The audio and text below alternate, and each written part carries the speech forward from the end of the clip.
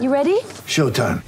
On May 3rd, summer starts with The Fall Guy. Let's do it later. Let's drink a spicy margarita. Make some bad decisions. Yes! Audiences are falling in love with the most entertaining film of the year. Fall Guy. Fall Guy? Fall guy. That's what the poster said. See Ryan Gosling and Emily Blunt in the movie critics say exists to make you happy. Trying to make it out? Nope. Because I don't either. It's not what I'm into right now. What are you into? Talking. Yeah. The Fall Guy. Only in theaters May 3rd. Rated PG-13. With threats to our nation waiting around every corner, adaptability is more important than ever. When conditions change without notice, quick strategic thinking is crucial. And with obstacles consistently impending, determination is essential in overcoming them. It's this willingness, decisiveness, and resilience that sets Marines apart. With our fighting spirit, we don't just fight battles, we win them. Marines are the constant our nation counts on to fight the unknown. And through adaptable problem solving, we do just that. Learn more at marines.com. Hey everybody, this is Doug Robertson of the Atlanta Journal-Constitution with another edition of the Southern Fried Soccer Podcast. It is October 18th, 2020, and Atlanta United fell to Toronto 1-0 on Sunday in Connecticut on a goal by Pablo Piatti in the 89th minute on an assist by Richie Laryea. Game is notable for a couple of things. First, Atlanta United looked like it was going to move back above the playoff line in 10th place with a point from the draw until that goal in the 89th minute. Second, it was the return of Ezequiel Barco, who'd missed the previous 7 games, not even on the game day rosters in the previous 7 games, with a still yet to be known injury. And it was also the first time that he and Marcelino Moreno played together. They came on as second-half subs. It was the first time since late August that Atlanta United had 2 designated players on the field at the same time. As always, you can follow me on Twitter at Doug Robertson AJC, on Facebook and Atlanta United News Now. And as always, after just about every Atlanta United game, I am joined by Jason Longshore of SoccerDownHere.net and 92.9 FM. Jason, this was a tough loss for Atlanta United. Though it didn't create hardly anything on offense, it still thought that it was going to get a very tough point against arguably the best team in Major League Soccer. Yeah, it's a frustrating night because coming in, if you had said, I've been to the future and I saw that Toronto won 1-0, probably all of us would have said, okay, I kind of get that. I could see that happening. Then when you saw the way the first half played out, this Toronto team looks really dead on their feet. Atlanta looks okay, and they've got options on the bench that they're not used to having at the moment, game-changing options on the bench, and it's like, okay, it feels like a game where you can roll the dice and maybe come up and get a result, get a win. And then as the second half went on, it's like, okay, I don't know if a win's in the cards, but it feels like you're not going to lose the point. And then you get punched in the stomach at the very end. Laryea wins the 1v1 battle with Bello, gets the cross in. It might have taken a deflection from Bello. It's a little unclear. It looked like the spin of the ball changed a little bit. It's a brilliant header from Piatti. And it feels like at least 1 point lost. And as tight as this playoff race is, it could come down to that point. Yep. So Atlanta United currently, just to recap the standings, is in 11th place in the East. It trails Nashville by 2 points, but Nashville has 2 games in hand. It trails Chicago by 1 point. Chicago has 1 game in hand. So neither of those things are great for Atlanta United. It leads Inter Miami by 1 point and FC Cincinnati by 3.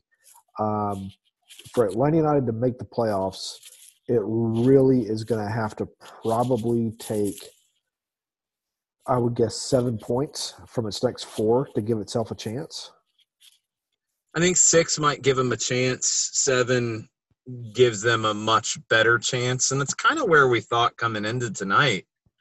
But, again, as the night went on, you felt like, okay, that bonus point might come here. You have to win your home games. There's just no way around it. Those are your weakest opponents. You've got to beat DC and Cincinnati at home. to have a chance. Has to. That Orlando midweek game between the two feels very tricky, feels very difficult. You've got – this was game 5 out of a stretch in, 15, 16 days? And both teams were dealing with it, and Toronto dealt with it better, but you get at least a normal week here. But then you have that Orlando game sandwiched between your home games. That's the one that, man, I don't know how you manage it, because you look at it on paper. Your most likely points come from DC and Cincinnati. There's no question about that.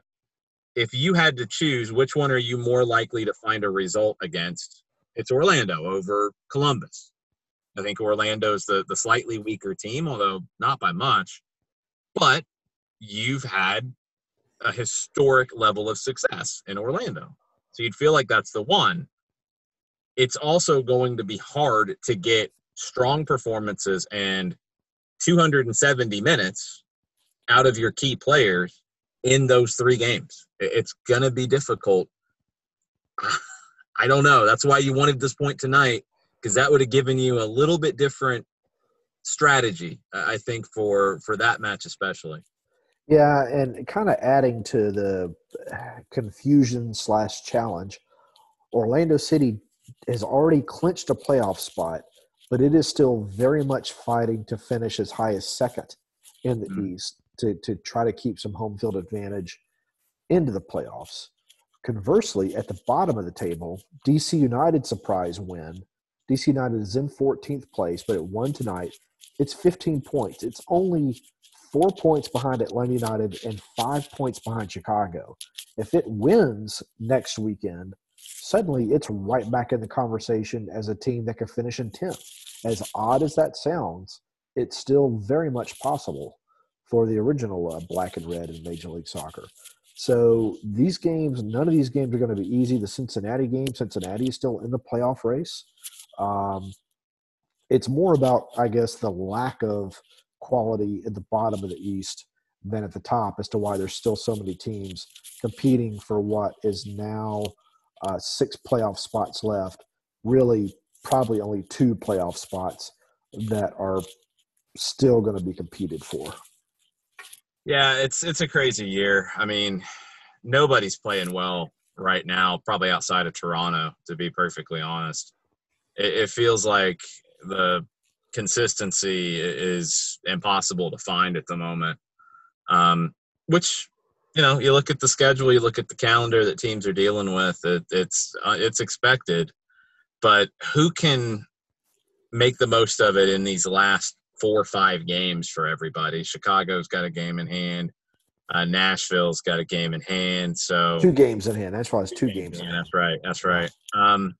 It's going to be a challenge. It's going to be a big challenge. This was one that it wouldn't have – I mean, if you had found 3 points in it, we're having a completely different conversation right now. But if you had found the point that I feel like you deserved and you thought you had in your back pocket, you don't have anything sealed, but you at least feel better. Now you feel a little more desperate on Saturday against DC. Yeah, the one of Atlanta United's issues is one that it's had all season, maybe even going back to DeBoer's season. It didn't create hardly any chances. It only created 3 scoring chances on the night. It, for the 3rd consecutive game, only put 1 shot on goal. That was Eric Cubo Torres with a header that was saved because the man just can't buy a goal right now. And hasn't been able to since he joined Atlanta United in late August. But that was it. Even Mo Adams said, we get to the 18 and it's just we got to figure it out. Brad Guzan said the same thing. It's the whole team. It's got to have better touches, better passing, better ideas.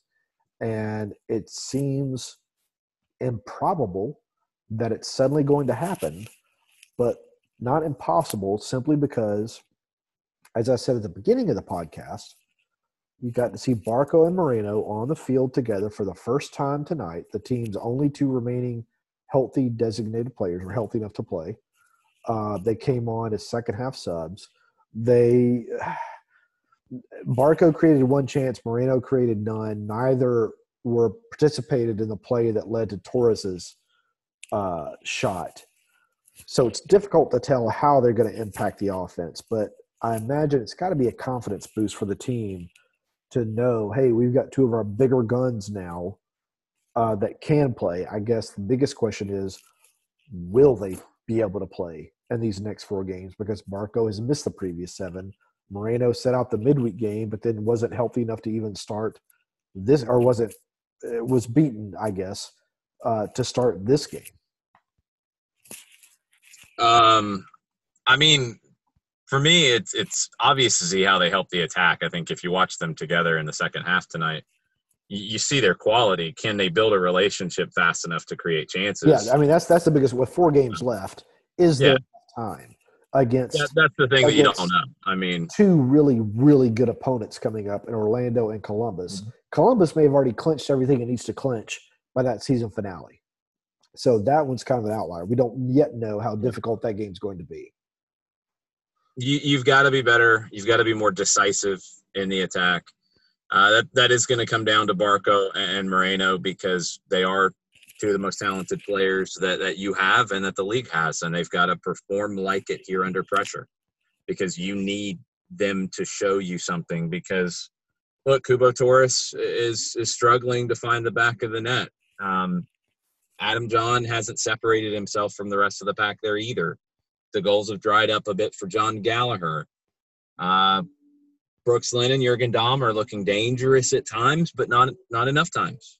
That's the thing that's hard, and you could see it with Moreno, especially tonight.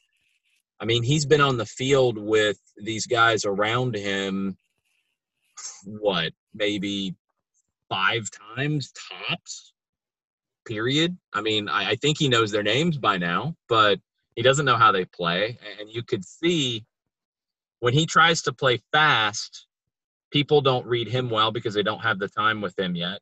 Right. He can't play as fast as he wants to because he doesn't feel the runs that the other players are going to make or where they're going to be positioned.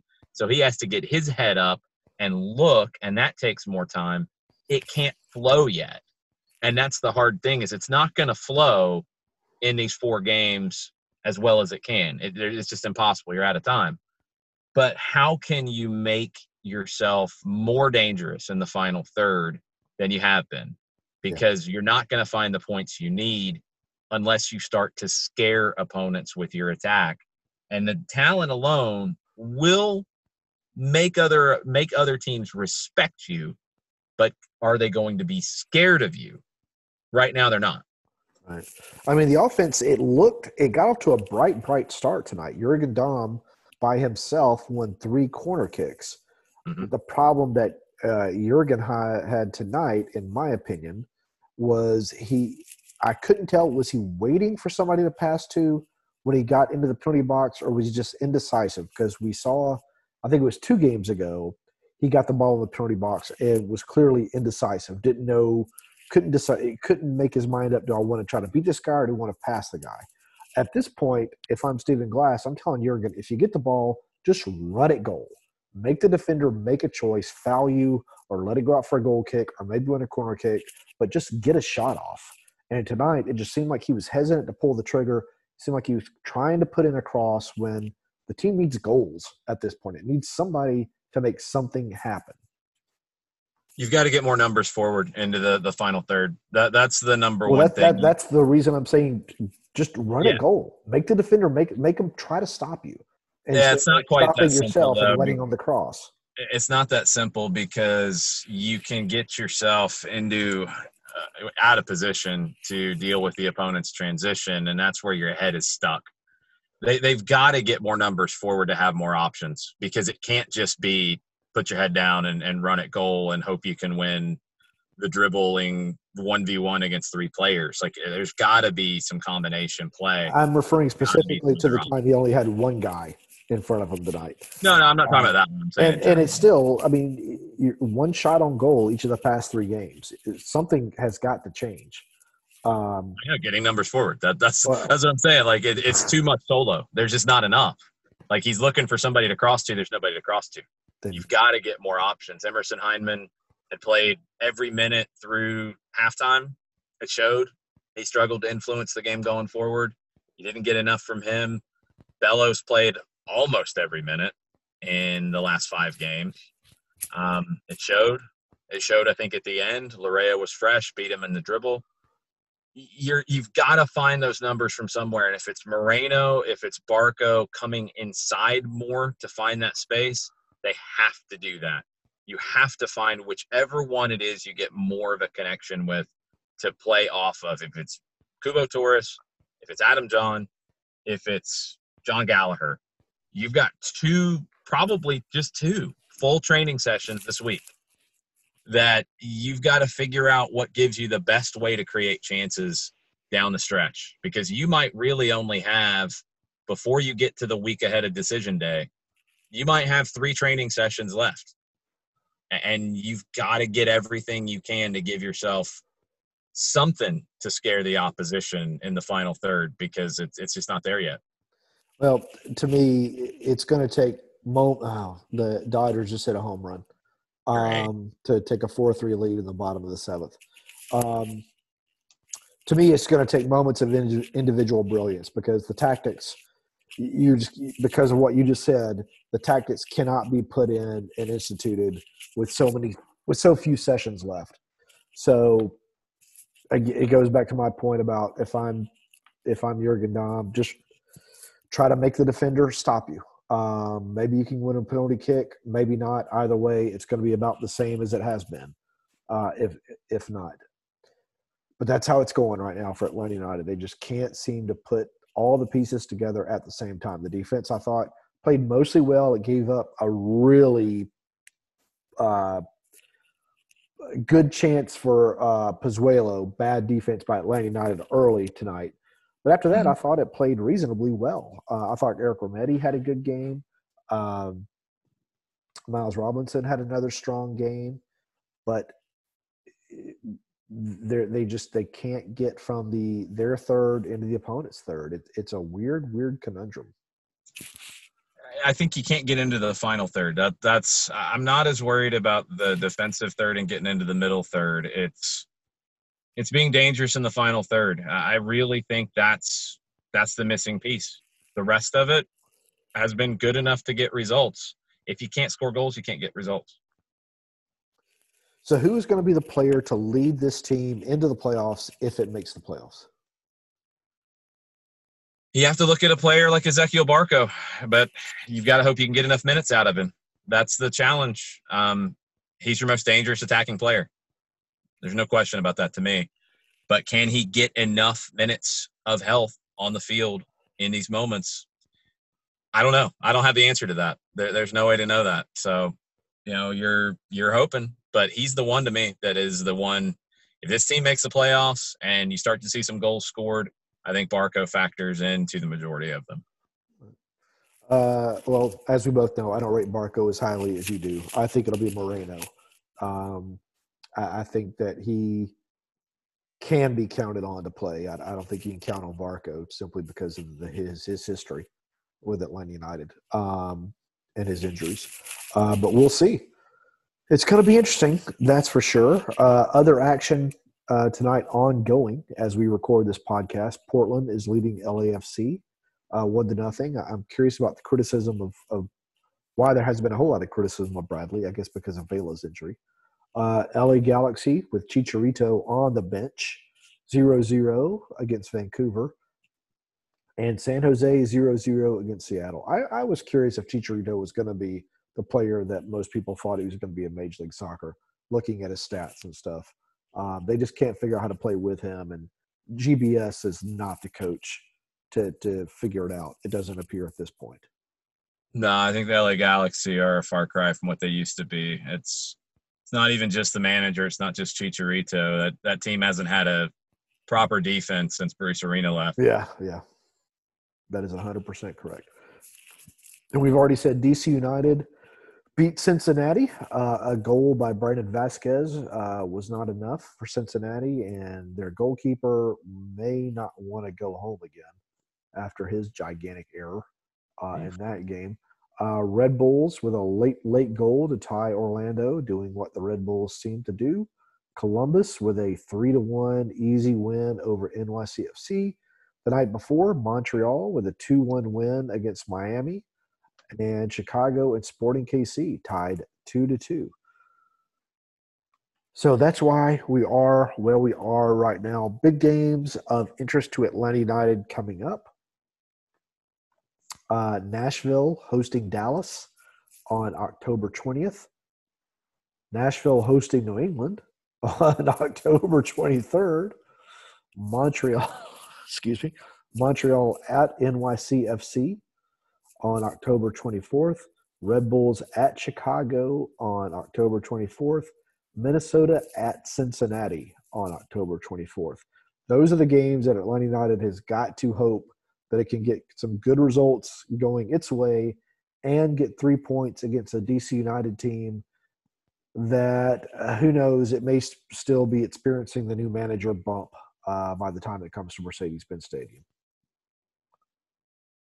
Yeah, DC's playing hard for their interim manager, Chad Ashton, who's been there almost as long as Ben Olsen was. I think they're also playing out of guilt a little bit for letting Ben Olsen down.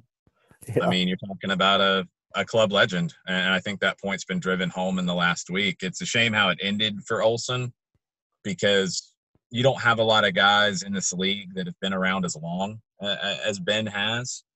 I hope he does get the proper respect at some point. I don't think he too often enough had enough talent to be better than they were. This year's an exception. It never came together. It's a crazy year. You know, all that's true. The team never gelled. I think they're more talented than their results this year. But Ben Olsen's a guy who's been in this league almost every year it's existed, either as a player or as a manager, and just don't have a lot of those guys. So that DC team, that roster, should feel a little bit like they owe Ben something. They owe Chad Ashton something, and they're going to come in to try to prove a point. Yeah, I need to go back and look at my preseason predictions because I remember I could not figure out if I thought DC United was going to be good enough to make the playoffs. I simply cannot remember where I pegged them. I thought they'd be better than they are. I don't remember where I really had them placed. It feels like 3 years ago. Yeah.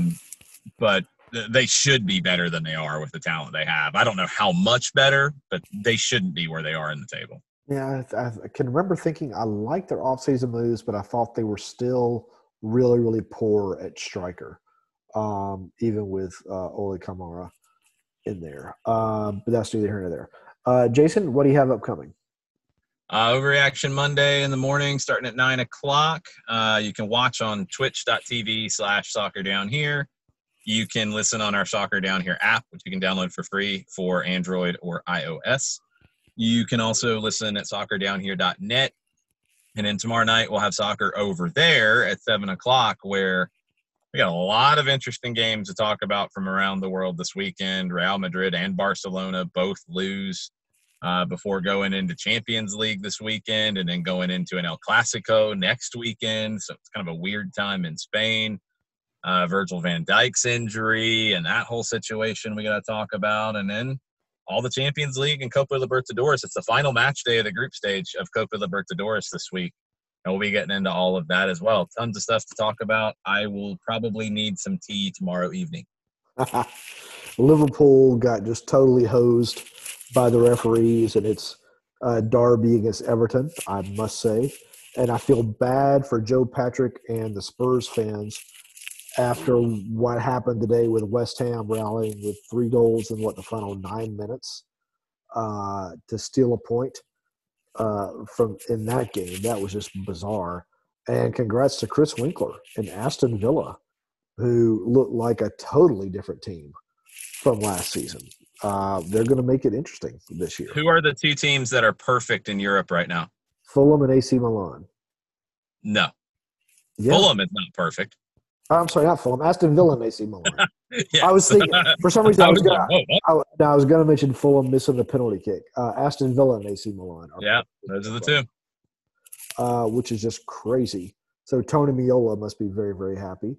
As is Chris Winkler and former Atlanta United goalkeeper Aaron Hyde, who's a big Aston Villa. There you go. For those who did not know that.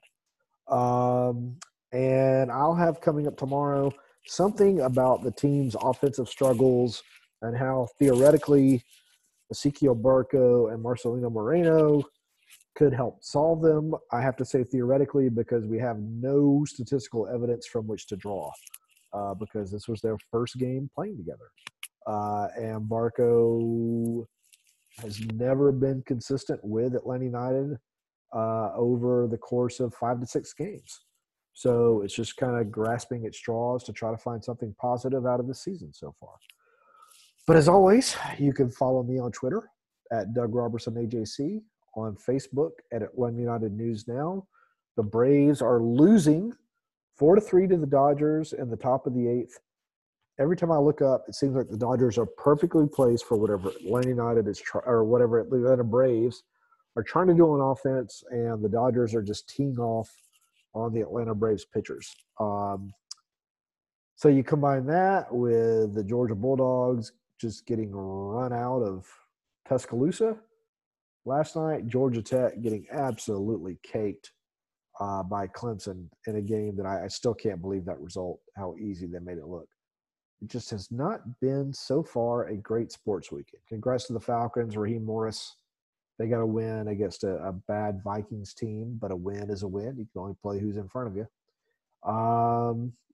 Georgia State lost on Thursday. Was there any positives from this weekend, Jason? No, except for the Falcons. Thanks for reminding me, Doug. I appreciate it. Yeah, this is what growing up with sports in Atlanta is like.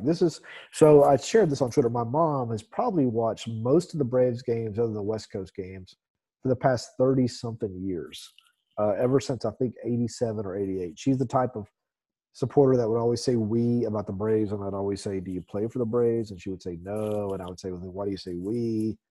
That kind of stuff, because that would drive me crazy, being an objective journalist. So it would be nice to see the Braves win tonight because it would make her happy. But it doesn't look great right now. But anyway, hopefully you'll listen to this in the morning and see the Braves have won, and a rainbow will be over your head for the rest of the day. All right, guys, go out and vote. Follow the news. Subscribe to your local newspaper because there's some goofy things going on with papers all around the country if you read the New York Times story today. And please wear your masks and be safe. In Atlanta, one voice has stood out for over 4 decades. An AJC original, The Monica Pearson Show. Let's talk about how you got to ESPN. Revealing interviews. You are known as America's doctor, but I want to know who you were before that. When you have a different name, you have different color skin, it can be tough. With Atlanta's most famous faces as you've never seen them before. I'm telling my story. This is the American dream. The Monica Pearson Show, streaming now on AJC.com. The AJC's trusted veteran political voices, Greg Bluestein, Patricia Murphy, Tia Mitchell, and Bill Nygut, are the essential source for Georgia politics. The Atlanta Journal-Constitution's Politically Georgia. Sign up for the newsletter, download the podcast, subscribe to the AJC.